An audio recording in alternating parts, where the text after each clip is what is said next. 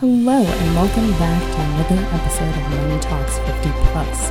My name is Rebecca Pearl. I'm your host and program specialist for AARP Elder Watch. And before we get started today, I just want to mention a few great things that AARP Elder Watch does in partnership with the Colorado Attorney General's Office.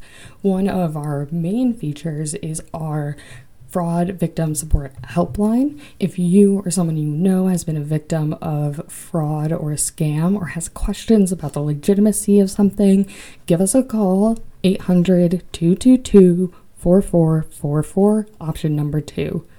The other things we do is presentations in the community. So if you or a group you're affiliated with wants a presentation on fraud prevention or financial security, give us a call, same number. And then finally, we are recruiting volunteers and clients for peer-to-peer financial counseling. So if you are interested in either assisting people with or getting assistance with checking credit reports and understanding them better, finances after the loss of a loved one, or getting access to local financial resources, please reach out. We'll be wrapping up our series on women empowerment in Colorado and how that has had so many connections with finances and what we can learn from that history even today. And so today we are going to dive into the 60s. And in the 60s, we see this new consumer market that comes to light after World War II. And this started in the 50s, but really gains traction in the 60s. And, well, you would think women would be the target consumers. Women were discriminated against credit and being able to access credit. The consumer economy that existed required access to credit, so people could participate in it.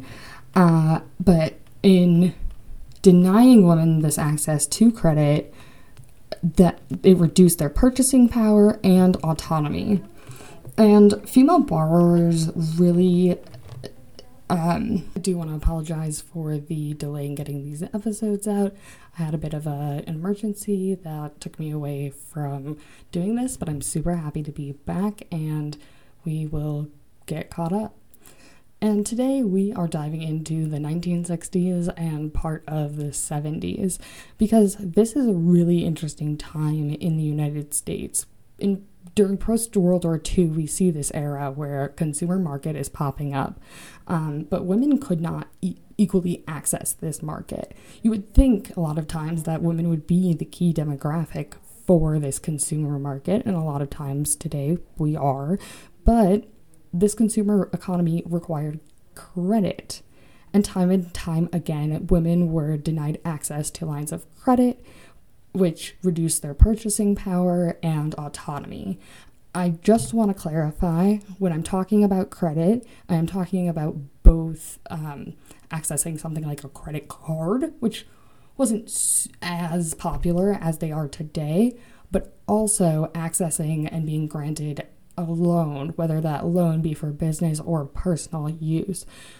And this discrimination really was not based on actual reasons as to why female borrowers would not be able to pay back that loan.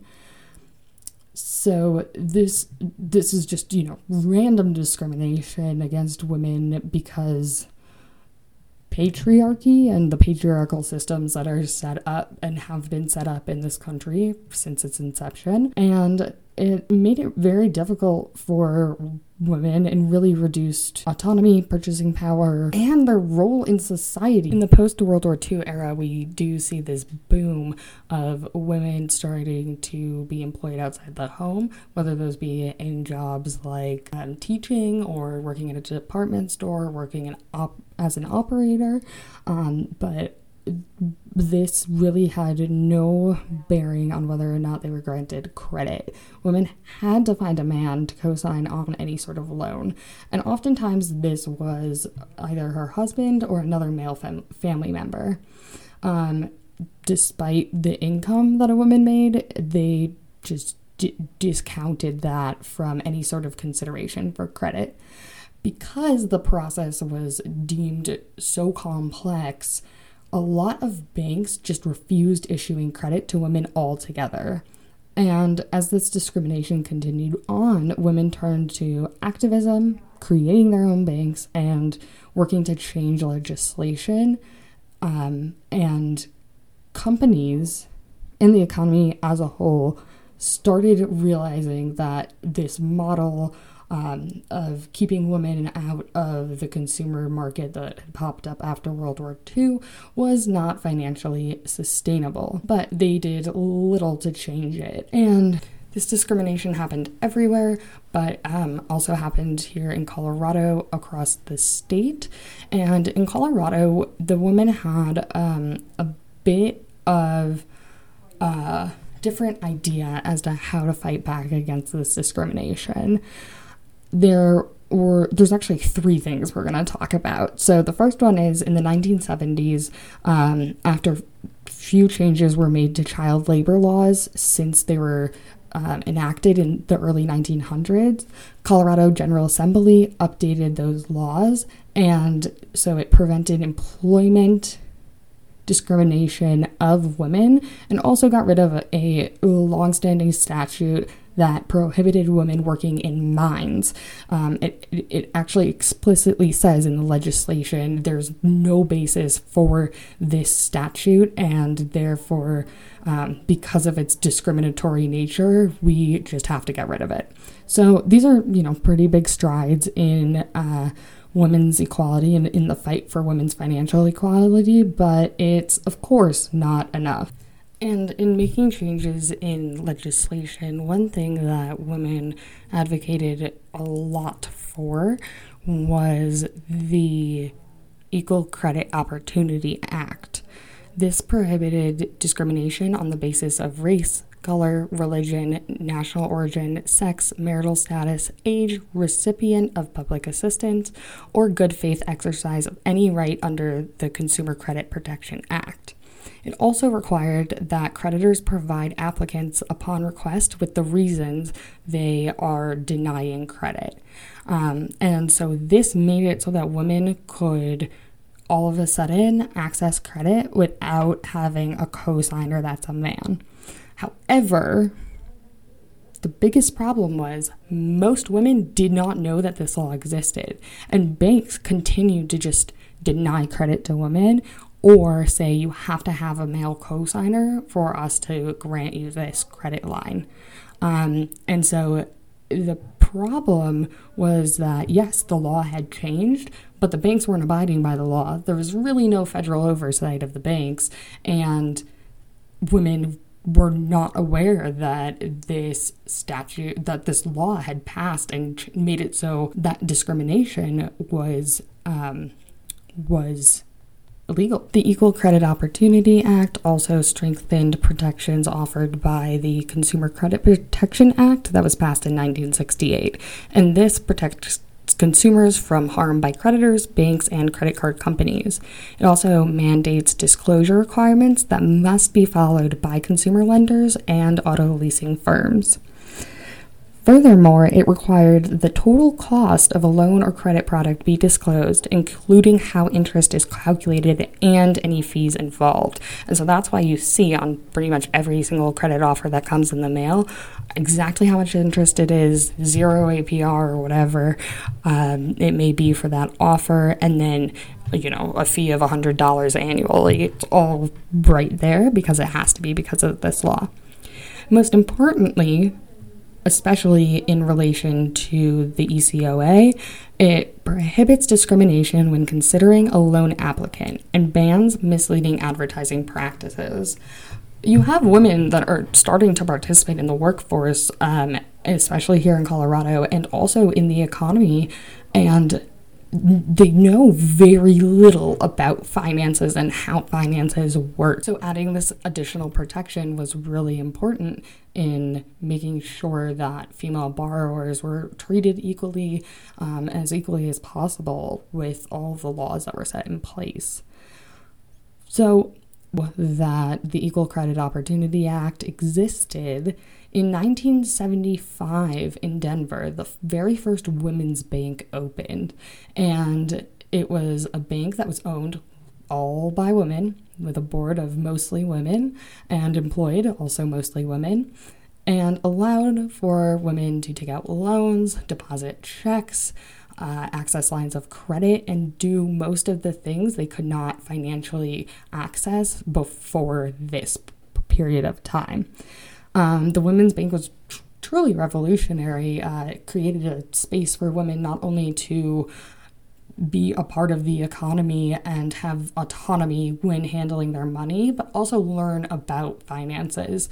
The Women's Bank would put on financial classes for the community and do education and outreach on for women across Colorado. So the process of opening the Women's Bank started in 1975 with the establishment of the Women's Association.